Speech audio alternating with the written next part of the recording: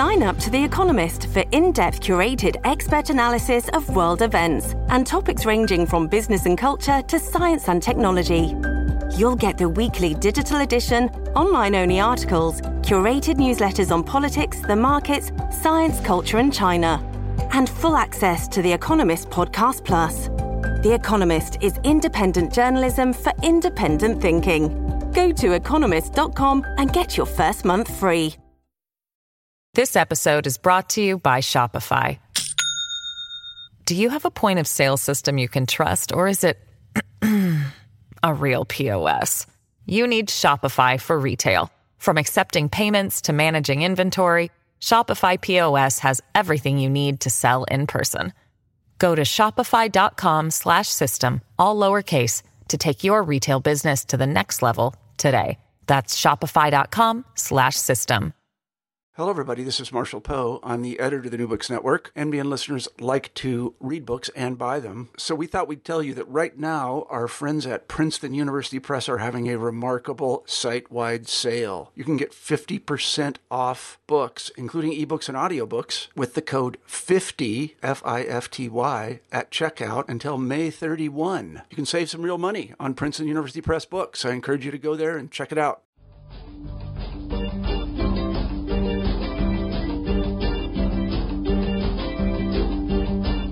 Hello, and thank you for joining us for this episode of New Books in Philosophy, which is part of the New Books Network. I'm Robert Talisse. I'm professor of philosophy at Vanderbilt University. I co-host the program with Carrie Figdor, Alexis McLeod, and Sarah Tyson. My guest today is Ilya Somin. Ilya is professor of law at George Mason University. He specializes in constitutional law and property law, but listeners who work in political theory will likely know him from his work on public ignorance. Ilya's new book is titled Free to Move: Foot Voting, Migration, and Political Freedom. It's just been published with Oxford University Press. And when we think of voting, we typically have in mind elections and campaigns. Election day. In this intuitive sense, voting is a matter of casting a ballot in a process that results in a collective decision. After Election Day, the votes are counted, and on most views, the majority rules. But things with voting really aren't so simple. For one thing, citizens bring different levels of informedness and ignorance into the voting booth. What's more, famous mathematical analyses cast doubt on the very idea of a majority will that could be revealed by processes of voting.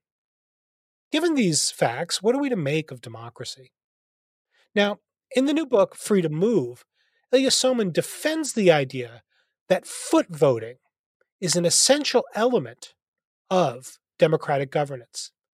Foot voting is the capacity of individuals to move to the jurisdiction or the nation whose government or policies most suit their preferences, or to select from various options their favored providers of various kinds of services. As usual, there's a lot to talk about, but let's begin as we usually do with our guest. Hello, Ilya. How are you? Good. How are you? Thank you so much for having me. Well, it's great to have you on. I'm doing fine today. So, before we get into talking about the book, which I will say, has an additional kind of significance, given that many of us are on lockdown and are not free to move. But before we get into some of that, why don't you just tell us a little bit about yourself? I'm a law professor at George Mason University. I've been here now since 2003, which seems like a really long time. This book has origins in two aspects of my biography. One that will jump out to most people is that I'm an immigrant myself. I'm from the Soviet Union, so I personally experienced the enormous benefits of foot voting insofar as the U.S., for all its flaws, is just vastly superior to the Soviet Union on many grounds, both in terms of freedom, in terms of economic opportunity, and so on. But my more immediate interest in migration was actually generated less by my personal story than by the fact that I started out my career in part as a student of federalism. And one of the things that interested me about federalism was the opportunity for people to vote with their feet between different jurisdictions in a federal system, between different states and local governments, for example. And I wrote a number of articles and eventually even a book about how foot voting within federal systems has various benefits that in some respects is superior to ballot box voting. But gradually I came to realize that international migration also is a form of foot voting, and in addition that it has many commonalities with domestic foot voting. And I also realized that while these commonalities are definitely there, in general, people who write about migration pay very little attention to foot voting under federalism and vice versa. And the same goes for voting with your feet in the private sector, such as choosing between different private planned communities or different private schools and so on. There's a large literature on that, but it has relatively little overlap with the literature on federalism and even less with the literature on international migration. So I thought there was room for a book that could bring all three of these different types of foot voting together in a unified theory and explain how it has important advantages over traditional ballot box voting, and also how it has tremendous benefits in other respects as well. I would add that the objections that are raised against international migration, actually almost all of them apply just as readily against internal migration. And therefore, that also makes it worthwhile to view these as a unified whole, in that if you buy many of these standard objections, you also have to swallow the bullet that they would justify restricting a lot of internal freedom of movement as well. Fabulous. So, one of the interesting sort of threads that run through the book, which you touched on in your remarks just now, is the connection between ballot box voting and foot voting. And it was interesting to hear you say just now that this was a realization to you that these two things might sort of complement each other, or at least foot voting might be a way to correct some of the difficulties with ballot box voting. So why don't we begin there? Because I think that there's some interesting background to your previous work, to part of what's going on, at least in the setup of the new book. So as listeners might know, in some earlier work, you've explored the problem of public political ignorance. Particularly, you've argued that most democratic citizens are rationally ignorant to a degree that calls into question many popular, at least among political theorists and political philosophers, conceptions of democracy. I'm thinking particularly of these strongly participatory and deliberative views that are still pretty popular, at least among theorists. And the idea of that early work is that there's a degree of public political ignorance that is rational and should be expected and might not be a terrible thing in and of itself, but we certainly shouldn't expect it to go away anytime soon. And that kind of ignorance shows us that there should be some constraints on what sorts of things we should expect government to do and what sorts of things we should allow them to do. So can you give us a little bit of that background, the sort of critique of ballot box voting as this singularly important democratic mechanism? We usually think of ballot box voting as the principal way that people can decide what sorts of government policies they want to live under. But it has two significant weaknesses. One is that the individual voter's odds of actually making a decisive impact on the outcome of an election are almost always infinitesimally small. In a U.S. presidential election, it's about 1 in 60 million. It is somewhat higher if you live in a swing state. It could be as high as 1 in 1 million in that event, but it's still very low. Even in local or state elections, it's usually very low, except in perhaps the very smallest New England town meetings or the like. So we generally wouldn't say that you have meaningful religious freedom, for example, if you have only a 1 in 1 million chance of being able to choose what religion you're going to practice or not practice. We wouldn't say you have meaningful freedom of speech if you have only a 1 in 1 million chance of being able to affect what viewpoints you get to express. And I would say the same thing is true of political freedom and political choice. If you have only a 1 chance in 1 million or 1 in 60 million or whatever it is of affecting the outcome, then your political freedom is at the very least severely limited. The second flaw of ballot box voting actually arises naturally from the first, which is what you already touched on, the issue of rational ignorance, that given the extremely low odds of affecting the outcome, it's actually rational for most voters to pay little or no attention to government and public policy, because even if they were to learn a lot, the chance that their knowledge would make a difference to anything is very low.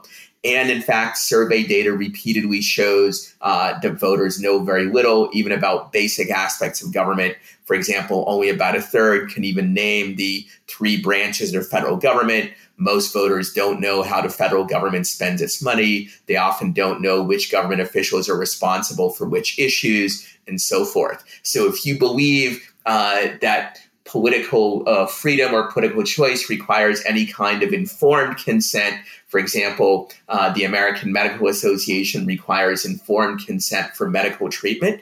Doctors generally, in most cases, are not allowed to treat a patient unless they get their informed consent. It's reasonable, I think, that if you're going to have any kind of consent required for the rule of government officials, it should be at least somewhat informed as well. Yet we're nowhere near that, despite the fact that, like medical procedures, government policies often do involve great risk. Some of them are literally matters of life and death, as we're seeing now during the coronavirus pandemic, but we see it also at other times as well. And yet most voters are nowhere near having informed consent. So what you really have is democratic government as traditionally practiced is like having a doctor whose treatments you have no real understanding of, and you also have almost no chance of affecting what the doctor does or doesn't do. And that strikes me as a very problematic state of affairs, both from the standpoint of different types of democratic theory, from the standpoint of different theories of political consent or government legitimacy. I go through some of those theories in chapter 1 of the book. But even aside from any sort of grand or highfalutin theory, it seems very problematic that you have so little real political freedom through ballot box voting, and that the decisions people make are usually so poorly informed. Excellent. And am I right? Or let me just ask you to comment just on one sort of additional sort of wrinkle in that kind of argument that you're just laying out about the rational ignorance. Because I take it that there's sort of an empirical premise that underlies the move from data that show that the average American voter can't name, for example, the 3 branches of government identified in the Constitution, to some broader claims about political ignorance in some more widespread sense. Am I right that there's reason to think that ignorance about sort of, the number of senators and what the 3 branches of government are, that ignorance about those sort of civics, grade school civics class kinds of matters highly correlates with more what we might think of as more relevant policy connected ignorance about, who's responsible for taking action with respect to unemployment or taxation and these sorts of things. Is that right? Yes, this is something I get into in much greater detail in my previous book, Democracy and Political Ignorance, which you alluded to earlier. It is indeed the case that political ignorance and knowledge correlate with substantive policy views on a wide variety of issues, including taxes, healthcare, international trade, immigration, and many other things. And that even after controlling for other variables, more ignorant voters have different views than less ignorant ones, even if you control for things like partisanship, race, sex, age, income, and other sorts of things. I would add that political ignorance is particularly relevant now. It has an impact on how governments are punished or assessed for disaster preparation and planning. One of the reasons why not only the US, but many other governments were very poorly prepared for the coronavirus pandemic is that there's a history of voters rewarding governments for disaster relief spending much more than they ever reward them for disaster preparedness spending. And so preparing for disasters which are low risk at any one time, but are likely to happen at some point in the future is usually a low priority for democratic governments because until the disaster actually happens, most voters don't notice whether the government is well prepared for a disaster or not, don't focus on the quality of planning. And that's one of the reasons why we've gotten into our current fix with the coronavirus, which is that over a period of quite a few years, political leaders of both major parties didn't do that much to prepare for pandemics, even though experts told them that this is a real risk. And I would add, by the way, that the same thing happened in many European countries. So this is not just a peculiarity of the US political system. If voters were more knowledgeable, then they would incentivize governments to do things like pandemic planning ahead of time and to stock up on necessary supplies and so forth. But I don't remember pandemic planning being much of an issue or even any kind of an issue in any election previous to the one that's upcoming where the pandemic has actually happened. Right. Yeah, that's, it is a certain kind of sort of tragedy of institutions, right? Sort of like when they're working well, they're kind of hard to see. And so when you've got good policies, especially of the kind that we're now talking about, disasters and sort of preventing bad things from happening. If they work, the bad things don't happen. So it's easy to forget that they're working well, and therefore it's also easy to lose sense of what their value is. Which I guess is just a problem with institutions, in general. When they're working well, they kind of sort of go on in the background, and it's hard to. So I'm not sure that actually is a problem with institutions in general, because when we vote with our feet in the private sector, we do in fact plan for contingencies of rainy days. As a matter of course, most people have life insurance, auto insurance, homeowners insurance, and so forth, and we plan in advance. Most of us for the possibility that you might get into a car crash or there's an accident with your house and so forth. But when we vote at the ballot box, we pay only very limited attention to issues because of this problem of rational ignorance. So we make very little effort to ensure that our government takes the kind of precautions that in our personal lives, in the private sector, we take as a matter of course. Good. Let's get into the book. The beginning of the book draws on this sort of concern about rational ignorance, and you wind up arguing, and this is a thread that works through the book, that although ballot box voting is necessary in a democracy or is part of the democratic package, it's ultimately of limited value for the reasons that we were just discussing. And you want to propose this idea of foot voting as a complement to it because, in some sense, foot voting, as you say, outperforms ballot box voting. Can you tell us what you mean by outperforms there? Foot voting is better than ballot box voting, at least in the vast majority of situations, on the two dimensions that I mentioned earlier.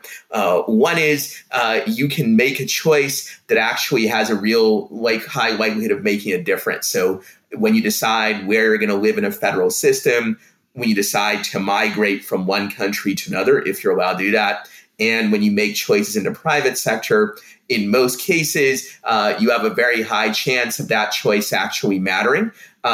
Granted, if you have a family as I do, you can't just decide it just as me deciding without consulting anyone, but still, if I make a joint decision with my wife or with other relatives, I have a much greater say than I do in ballot box voting. I have perhaps one chance in two of affecting the outcome as opposed to one chance in a million.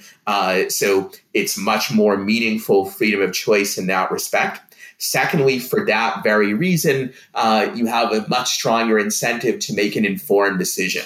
We already talked about how people make better informed decisions about their personal disaster planning, if you will, than they do about government's disaster planning at the ballot box, because you know that the personal disaster planning, there's a good chance it will actually make a difference what you do.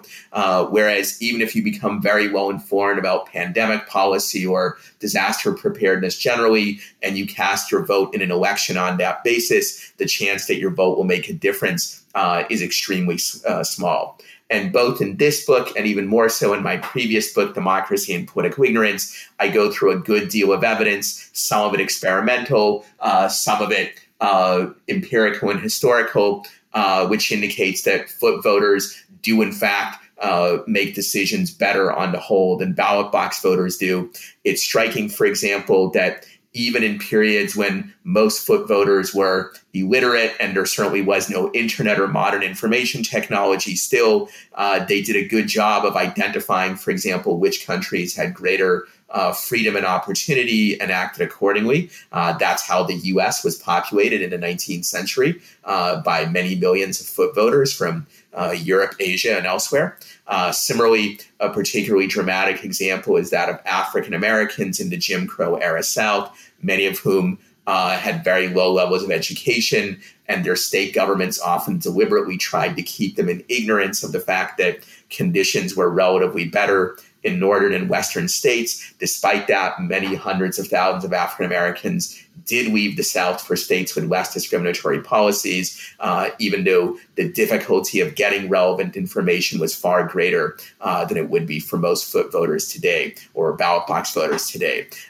So we have dramatic examples, historical, and also we can talk about the experimental evidence if you're interested, which show that foot voters on the whole make better informed decisions than ballot box voters. I would add lastly that it's not simply a matter of getting more information. It's also a matter of evaluating that information more objectively, in that when it comes to ballot box voters, the issue is not just that they know relatively little. It's that when they do acquire information, they often evaluate it in a highly biased way, because evaluating information objectively often takes time and effort. It requires trying to restrain your various biases. And on the whole, ballot box voters have very little incentive to do that.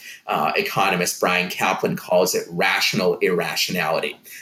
When you acquire information for purposes other than seeking the truth, then you actually have an incentive where it's rational to do a poor job of evaluating the information. And many ballot box voters actually act as what I call in my earlier work, political fans, that rather than acquiring information to be better voters, they acquire it because they enjoy following politics, they enjoy cheering on their favorite party or their favorite political leader or ideology. And as a result, they're very biased in a way to evaluate information. They tend to overvalue anything that reinforces their pre-existing views and undervalue anything that cuts the other way.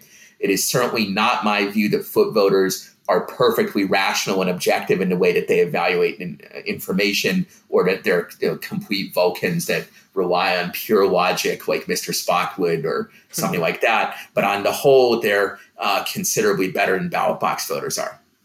Good. And would you add also that that foot voting outperforms ballot box voting in that it also results in a condition politically that looks like it's democratically superior, where there'll be a greater share of people living under policies that they themselves endorse.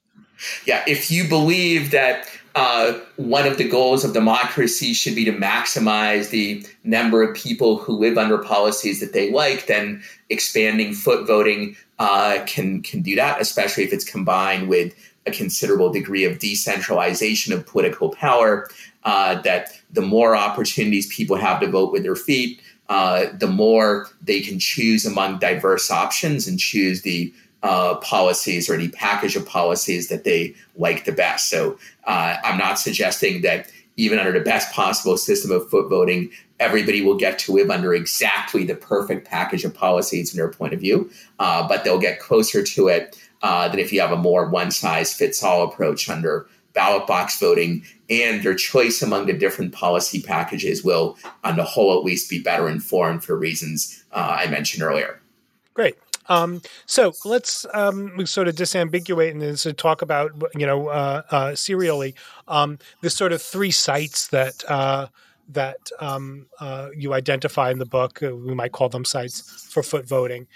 We've been moving between some of these, but let's get them distinguished. So there's, on the one hand, there's jurisdictional foot voting, sort of moving from one state to another in a federal system, for example. Then there's international foot voting, migration, immigration, these sorts of things, and then private sector foot voting. And I want to ask about each in turn. So let's begin with the foot voting between jurisdictions within a federal system. So focusing strictly on that now, what are its advantages and what are some of the difficulties that are often raised with this kind of foot voting as a democratic instrument? And why don't you think those are decisive? So the big advantages are some of the ones we already talked about earlier, that it offers you greater freedom of choice than ballot box voting alone, and also you can make a more informed decision.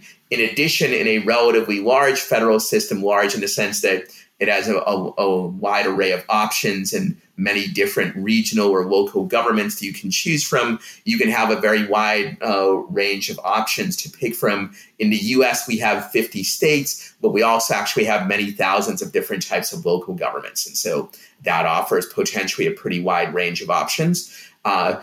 So I think if you look historically also, interjurisdictional foot voting in federal systems in the U.S., but also in some other countries, has been particularly beneficial to the poor and disadvantaged. We already mentioned the example of African Americans leaving racially segregated states for states where, of course, there was far from a complete absence of racism, but it was much better, relatively speaking, than in the South.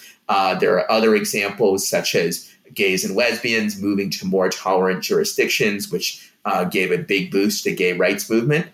Similarly, in the 19th century, I talk about how some Western states, in order to attract women, they had an imbalance of men relative to women because the early settlers were disproportionately men. They wanted to attract women. One of the ways that they did that was they offered women more rights than and greater equality, relatively speaking, were available in the eastern states. And that gave a big boost to the movement for equality for women. The Wyoming Territory, for example, was the first American jurisdiction to offer voting rights for women. The state of Utah, which is not otherwise historically known for being very progressive on gender, but it also was an early adopter not only of voting rights for women, but of other more equal rights for women as well. And it was because of this interjurisdictional foot voting. So often foot voting opportunities can be enhanced if jurisdictions actually compete for foot voters, as in this case, the Western jurisdictions were. But even if they don't compete, even if they just have diverse policies for other kinds of reasons, that creates opportunities.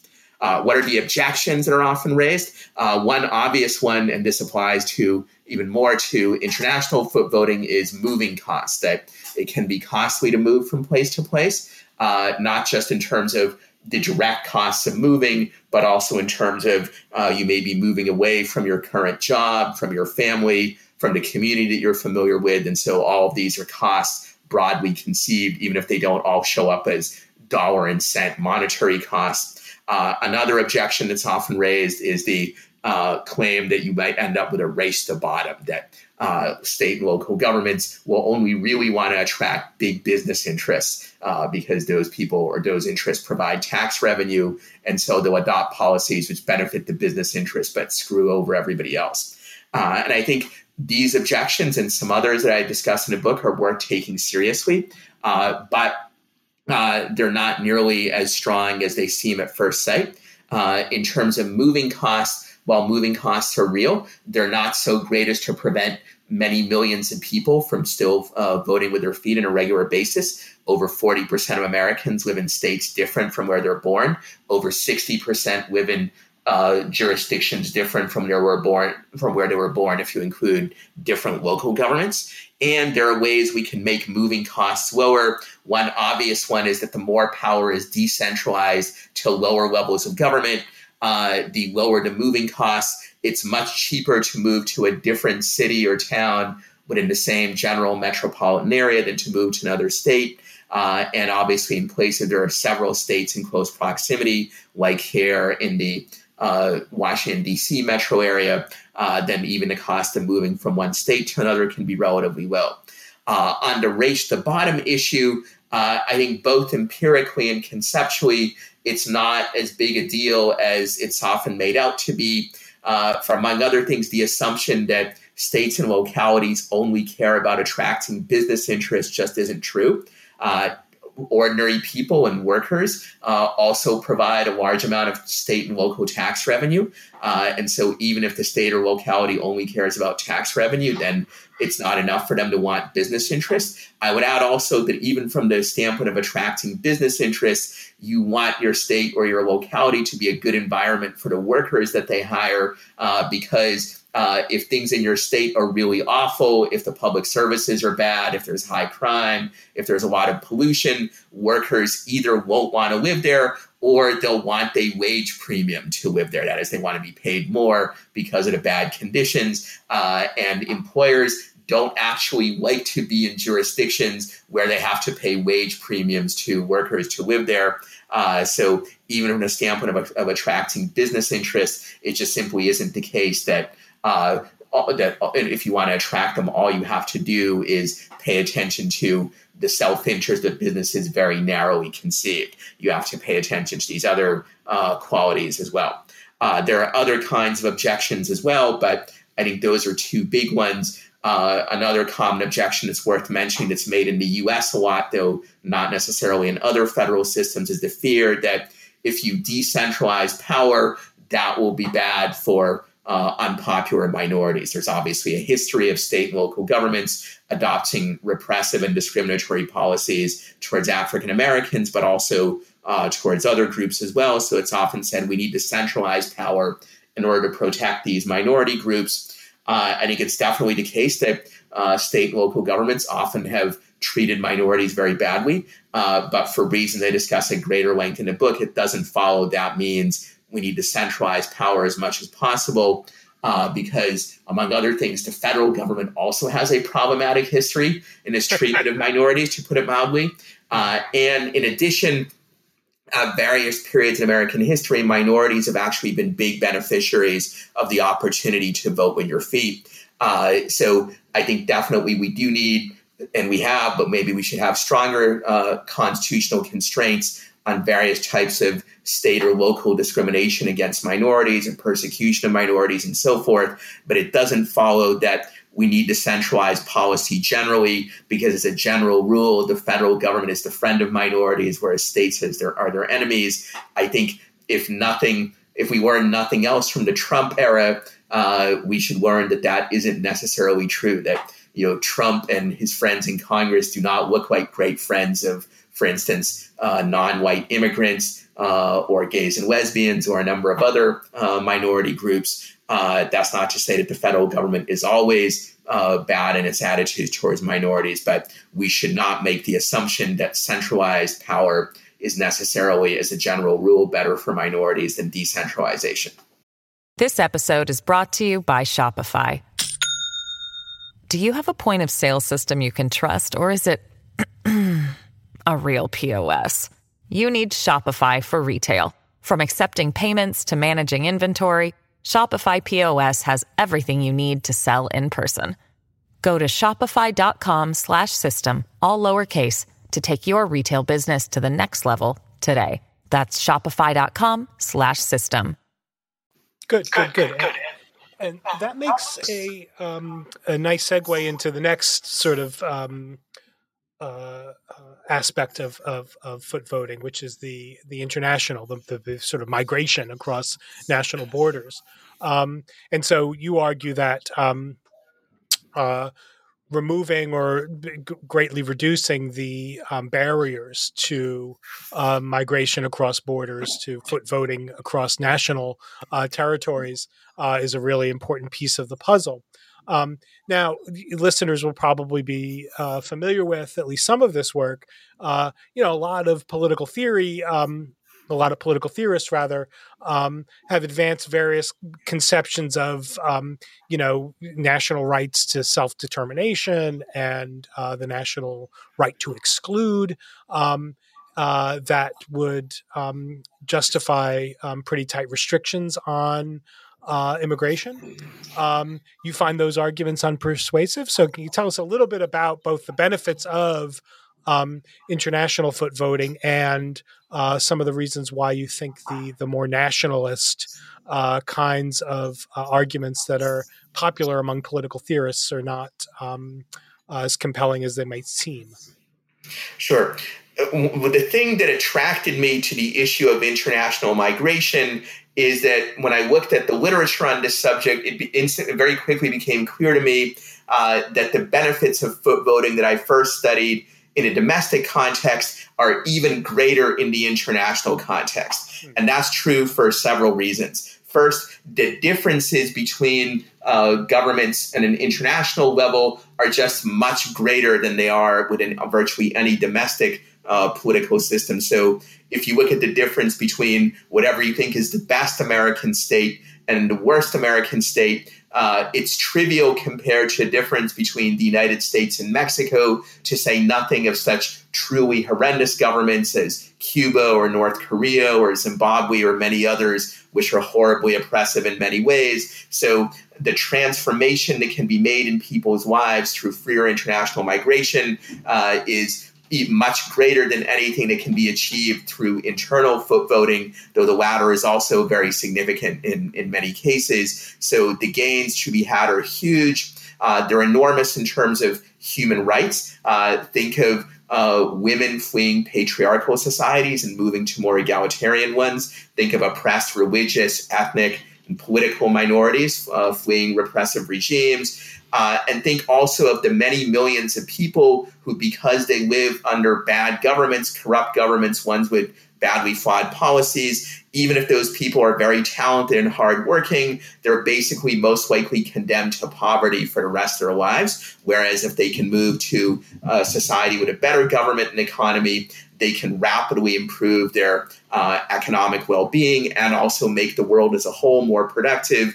The standard economist estimate of the effects of having open migration, open borders throughout the world is that world GDP would roughly double. That is, the world would become twice as wealthy as it currently is, with many of the gains going disproportionately to the poor and oppressed of the world, the worst off people. There's no other policy change that I know of that can be made that would result in anywhere near so much benefit, not just in the narrow economic sense, but also in the broad sense of providing people with greater freedom and opportunity.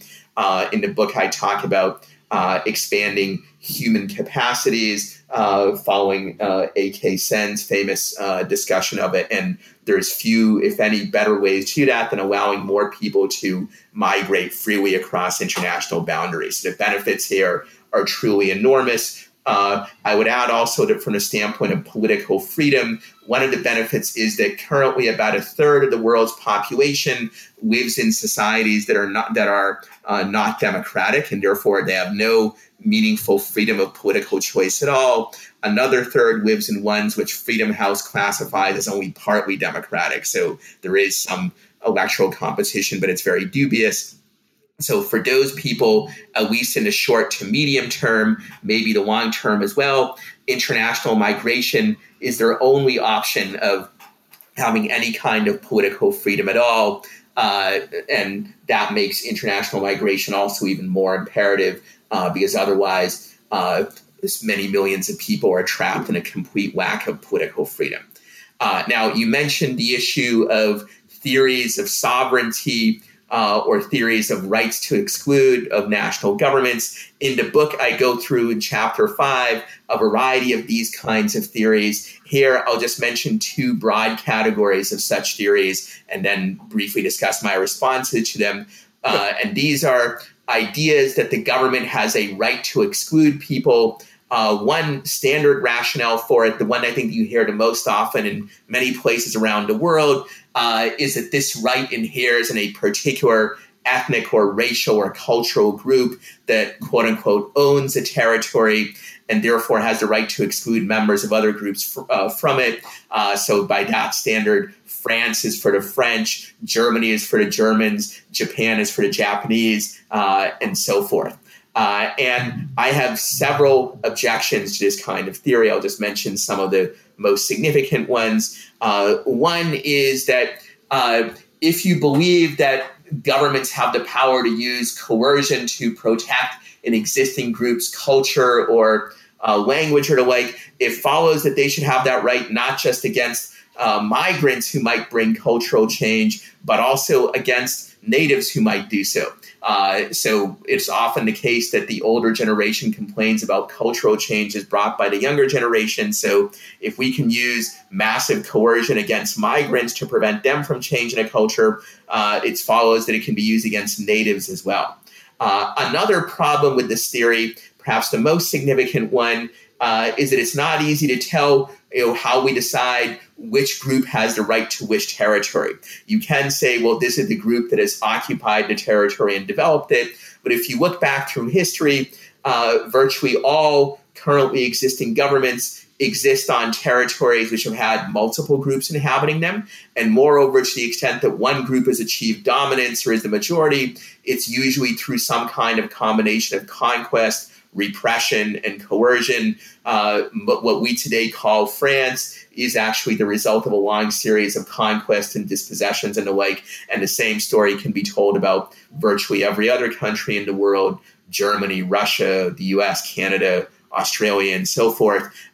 So if you look back historically, it is simply not the case that in virtually any country you can say, well, the current majority group is a majority because they were the only ones living on the land, the only ones who developed it. And, no, they usually became that way through coercion.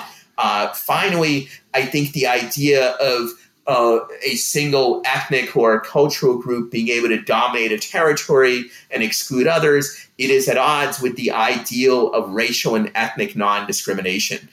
Most liberal Democrats would say that at the very least there should be a presumption against discrimination on the basis of race or ethnicity, because those are morally arbitrary characteristics that we didn't choose. Whether you're Black or Asian or Hispanic or have some other ethnic identity doesn't tell us anything about whether you're a good person or not. It doesn't tell us what level of freedom you should have, and it's something you can't control. So we say it's wrong to restrict people's liberty based on that, because of the fact that it's wrong to, in effect, punish people for choosing the wrong parents. And if this is a sound general principle in other areas, I don't see why migration rights should be an exception to it. If the job you're allowed to have, the educational institution you're allowed to attend, who you're allowed to marry, and so forth, if none of that can be dependent on your race or ethnicity or culture, then I think where you're allowed to live should also not be dependent on that either. The other type of right to exclude argument that is often made, this one is more popular in the US, is a more individualistic argument, which says that there's an analogy between a national government and a private homeowner or a private club. So as a homeowner or a property owner, I can exclude people from my property that I don't want to be there, and I don't even necessarily have to have a good reason for excluding them. It's enough to say, well, I just don't like these people, I don't want them there. And similarly, I can form a private club, which say includes only baseball fans, but not fans of other sports. And I can exclude those other people, even though they're not intrinsically worse people than baseball fans are. So the same analogy is made for national governments. Maybe there's a kind of Club USA, and the existing members of the club get to exclude other people. Here, too, I think there are very serious problems with this argument. The most obvious one and most significant is that if you really believe that a national government is analogous to a private property owner or to a private club, that has very illiberal implications, not just for immigrants, but also for natives. So, for instance, a private homeowner has every right to say only the Islamic religion or whatever other religion you like best, that's the only religion that can be practiced in my house. Or the only political speech that I will allow is that favorable to the Democratic Party. If you want to express opinions about any other party, I will prevent you from doing that. And if a national government's rights really are equivalent to those of a private homeowner or private club, then you have these dangerous implications. And underlying this problem is the fact that one reason why we allow private clubs these sorts of rights is because private clubs are voluntary. You don't come under their authority in most cases unless you want to. On the other hand, governments as they currently exist are essentially mandatory clubs.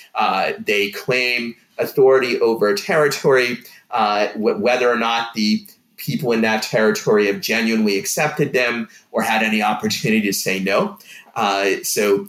Because real-world governments are essentially mandatory clubs rather than voluntary ones, their authority should not be as extensive or should not be analogous to that of voluntary private clubs or private homeowners. Though I would note that, as I do in the book, that even for many private organizations, in many societies, we have anti-discrimination laws which prevent them from discriminating on the basis of things like race, ethnicity, and the like.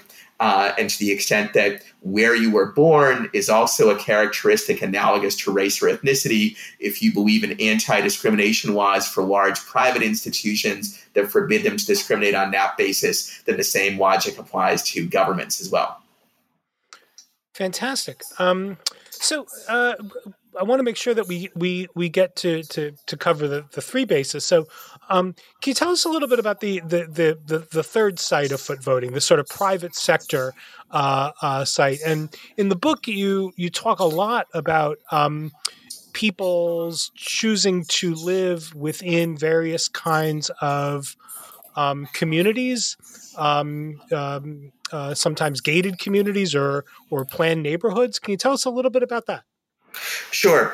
There are many opportunities for people to vote with their feet in the private sector, and often in ways that enable them to consume the same sorts of services that are offered by local or regional governments. One big example is private planned communities, things like condominiums and homeowners associations and the like. Almost 70 million Americans already live in these kinds of communities, which gives the lie to a notion that they're only available to a few rich people, or that these are just tools by which the rich wall themselves off from the rest of society. The vast majority of people who live in these kind of communities are not, in fact, rich.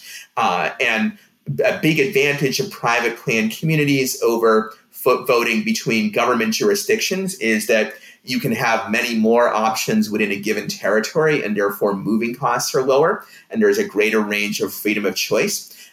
In addition, often these communities provide more effective or more efficient services of various kinds than the government can. And the same thing is true for a lot of other private organizations which provide services similar to those provided by governments, private schools, also even private security guards or private security services. We often assume that if there's one service that only government can provide, it's security. But in the United States, and actually in quite a lot of other countries as well, we actually already have many more private security guards than we do public police. So that's a sign that at least some kinds of security can be provided not just by the government, but by the private sector. And in the book, I discuss a variety of options by means of which we can make these kinds of private foot voting opportunities more available to more people. Because I do recognize, even though even now it's not just for the wealthy, still it is the case that it's often more difficult for the poor to gain access to these sorts of opportunities than for the middle class or the wealthy. But there are a variety of reforms that we can adopt, some of which I discuss in the book, that would make private sector foot voting more feasible for more people. And while private sector foot voting, I don't think can completely displace regional or local governments or national governments, I think the scope of those foot voting opportunities can be expanded. Cool. So there's a kind of concern that is raised, and I guess most frequently with respect to international foot voting, migration and immigration. But I suppose that there are analogous arguments, or maybe even the very same arguments that some would want to make with respect to foot voting or moving within within different jurisdictions of a federal system, and that has to do with this sort of brain drain concern that that there's something morally problematic or politically troubling about widespread international foot voting, because the talented people who've gotten advantages perhaps at home and have developed skills that are very desirable in the global marketplace will all move to Silicon Valley and sort of desert their fellows in the jurisdiction or the country that they came from. Can you tell us a little bit about why you're not persuaded by those kinds of considerations? Sure. I'm not persuaded based on two types of considerations, one moral, the other empirical. The moral one is that the brain drain argument is implicitly based on a premise that the jurisdiction where you're born somehow owns your labor and has a right to compel you to work for them even if you don't want to. I think this theory is deeply inimical to the whole idea of liberalism, to the idea that people should be free and that they own themselves and that they're not owned by the government or by the majority of the people who live in their society. And this is why we reject slavery and forced labor. And it's also why we should reject the brain drain theory of restricting migration. I would add that the brain drain theory also has deeply liberal implications, not just for migration, but for other things. That if the idea is that because you're talented or because you have some particular type of skill, you should stay in your home country or home community and work for it, then it follows not just that you can be prevented from leaving, but that the government can restrict your occupational choice. Let's say that you're very talented at being a doctor or a scientist, but you just don't like science or you don't like medicine, and therefore you decide that you want to become an artist, even though you'll probably be only a mediocre artist, whereas you'd be a very good doctor or scientist. On this theory, the government should be able to force you to be a scientist or a doctor rather than an artist, because after all, that's the way in which your big brain, so to speak, could most help your community. The second objection that I have to this is more empirical, which is that it is not actually the case that migration necessarily hurts the people who stay in the country that's left.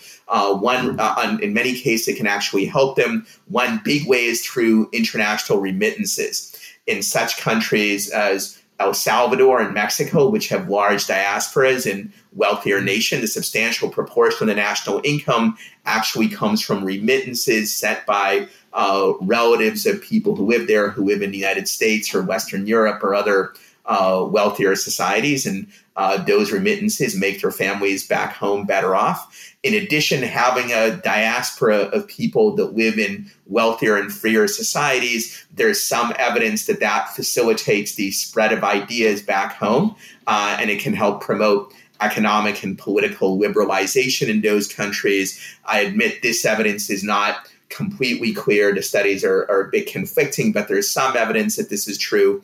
And you can sort of intuitively see how this is the case. If you have relatives who live in societies with better and freer governments, particularly in the modern situation with modern communication technology, you can communicate with those relatives. You can learn that there is, in fact, a possibility of better policies and better government than your society currently has. And I think the example effect of the US and Western Europe in that respect has helped promote at least some degree of liberalization and democratization in Latin America and elsewhere. And while I don't want to overstate this too much, I think it is a real effect, and it's a way in which the interests of the sending nation and of the receiving nation and of the immigrants are not conflicting, but actually mutually reinforcing. But even in situations where there is a real brain drain, there is some economic harm to the sending country, I think we still don't have the right to, in effect, compel people to labor in a particular place merely because we somehow feel that the people in that place could benefit from that labor. Good. And I take it that given the kinds of arguments you just laid out, that they hold a fortiori for the less sophisticated version of the brain drain argument, which is people should stay home and fix their own countries before moving abroad. Yeah, this is a slightly different variant that says you have a duty to fix your own country. So Donald Trump actually brought up this notion in a speech at the United Nations, but you often hear it elsewhere. And here I have several kinds of objections. One is the one I already made, that just as you don't have a duty to be forced to labor in your home country in other ways, you also don't have a duty to try to fix the institutions of your home country. And that's particularly true if, as in the vast majority of cases, the flaws in those institutions are not your fault.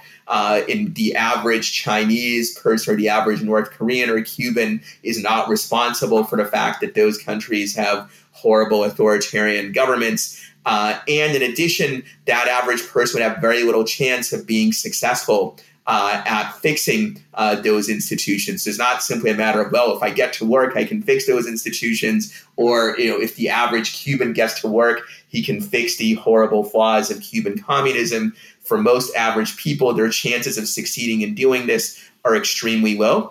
And I would add that in repressive authoritarian societies, trying to do it will often endanger you or your family.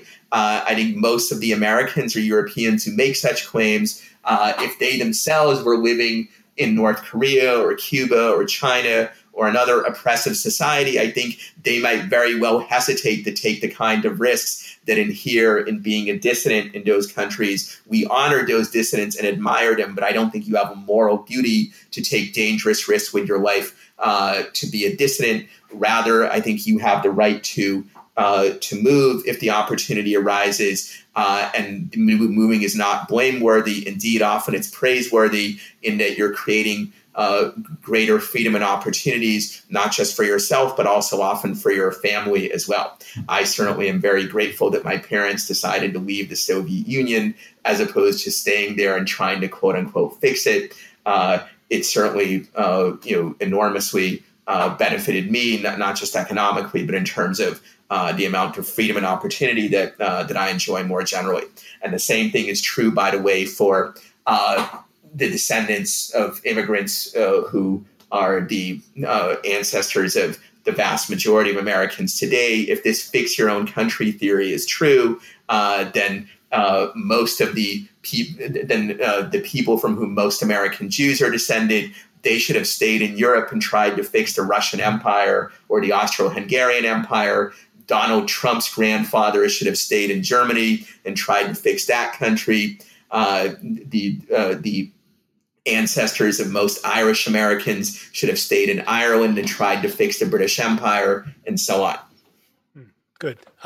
So you've been very generous with your time, and I wanted to make sure that we get to talk about sort of one of the latter chapters of the book, which is about the constitutional questions and questions of constitutional design. So given the importance of foot voting, and you've laid out a very compelling case, the seventh chapter now talks about ways in which constitutions can be revised, or different kinds of constitutional mechanisms can be introduced to help facilitate and protect foot voting. Can you tell us a little bit about that? Sure.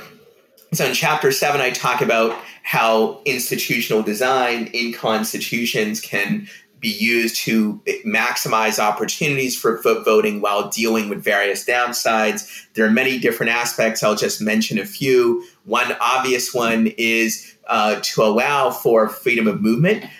in some societies, there are actually significant restrictions, not just on immigration, but also on internal freedom of movement. A constitutional framework which forbids such restrictions is desirable. Over time, we've developed that in the U.S., but it certainly can't be taken for granted. And even in the U.S., we have some constraints on it, which it would be good to sweep away. A second aspect that can be helpful is restrictions on the national government's ability to exclude international migrants, which actually I think was built into the original meaning of the U.S. Constitution, but over time has been lost. And if we can't simply have a strong presumption of free migration, then we can potentially have a system like Canada or Australia, where regional governments are allowed to themselves offer visas to potential migrants over and above whatever the national government would allow. That can expand freedom of movement. I also talk about how various protections for individual rights, freedom of speech, property rights, economic liberties, freedom of religion, and others, that all of these can facilitate foot voting, both between jurisdictions and in the private sector. And finally, I discuss some ways in which constitutional frameworks can help mitigate downsides or potential downsides of migration as well. And I would add here that just as there are similarities in the constitutional design elements that can facilitate international and internal migration, so too most of the arguments against international migration that are usually raised are, if taken seriously, ones that can be raised against internal migration as well. If you believe that the dominant ethnic group in a particular territory can exclude other people, then the same might be true of a state or region which has a dominant ethnic group. Perhaps Native Hawaiians should be allowed to exclude people who are not Native Hawaiians from Hawaii. Or perhaps the French-speaking majority in Quebec should be able to exclude English Canadians and so on. Similarly, if you believe that we can exclude immigrants on the theory that they might overburden the welfare state, or that they might have bad cultural values or the like, why not exclude internal migrants moving from poorer regions to wealthier ones where there might be higher welfare benefits and the like. But fortunately, the answers that I give to these sorts of objections, I think, can apply in most cases to both the internal and international situation. I do devote a chapter to sort of practical consequentialist objections to free migration, which we haven't really had the time to talk about, but it's a complement to the chapter that we did talk about inherent rights to exclude, the idea that jurisdictions can exclude people regardless of the reason that they just have an inherent right to block people. There are others who say they can exclude based on particular bad consequences. And in the book, I develop a framework for assessing those kinds of arguments and explain why, in most cases, those arguments don't justify nearly as much exclusion as they claim to. Well, Ilya, you've been really generous, and I want to thank you for joining me on New Books in Philosophy. The book is a real pleasure to read. It's concise and clear, but also really forthright and compelling with the arguments. Thank you so much. That's very kind of you to say. So it's been a pleasure to talk to you, and I want to thank you, listeners, for joining us today for the discussion of Ilya Somin's new book, which is titled Free to Move. The subtitle is Foot Voting, Migration, and Political Freedom. The book is just out now with Oxford University Press. Thank you for listening to New Books in Philosophy. Bye for now.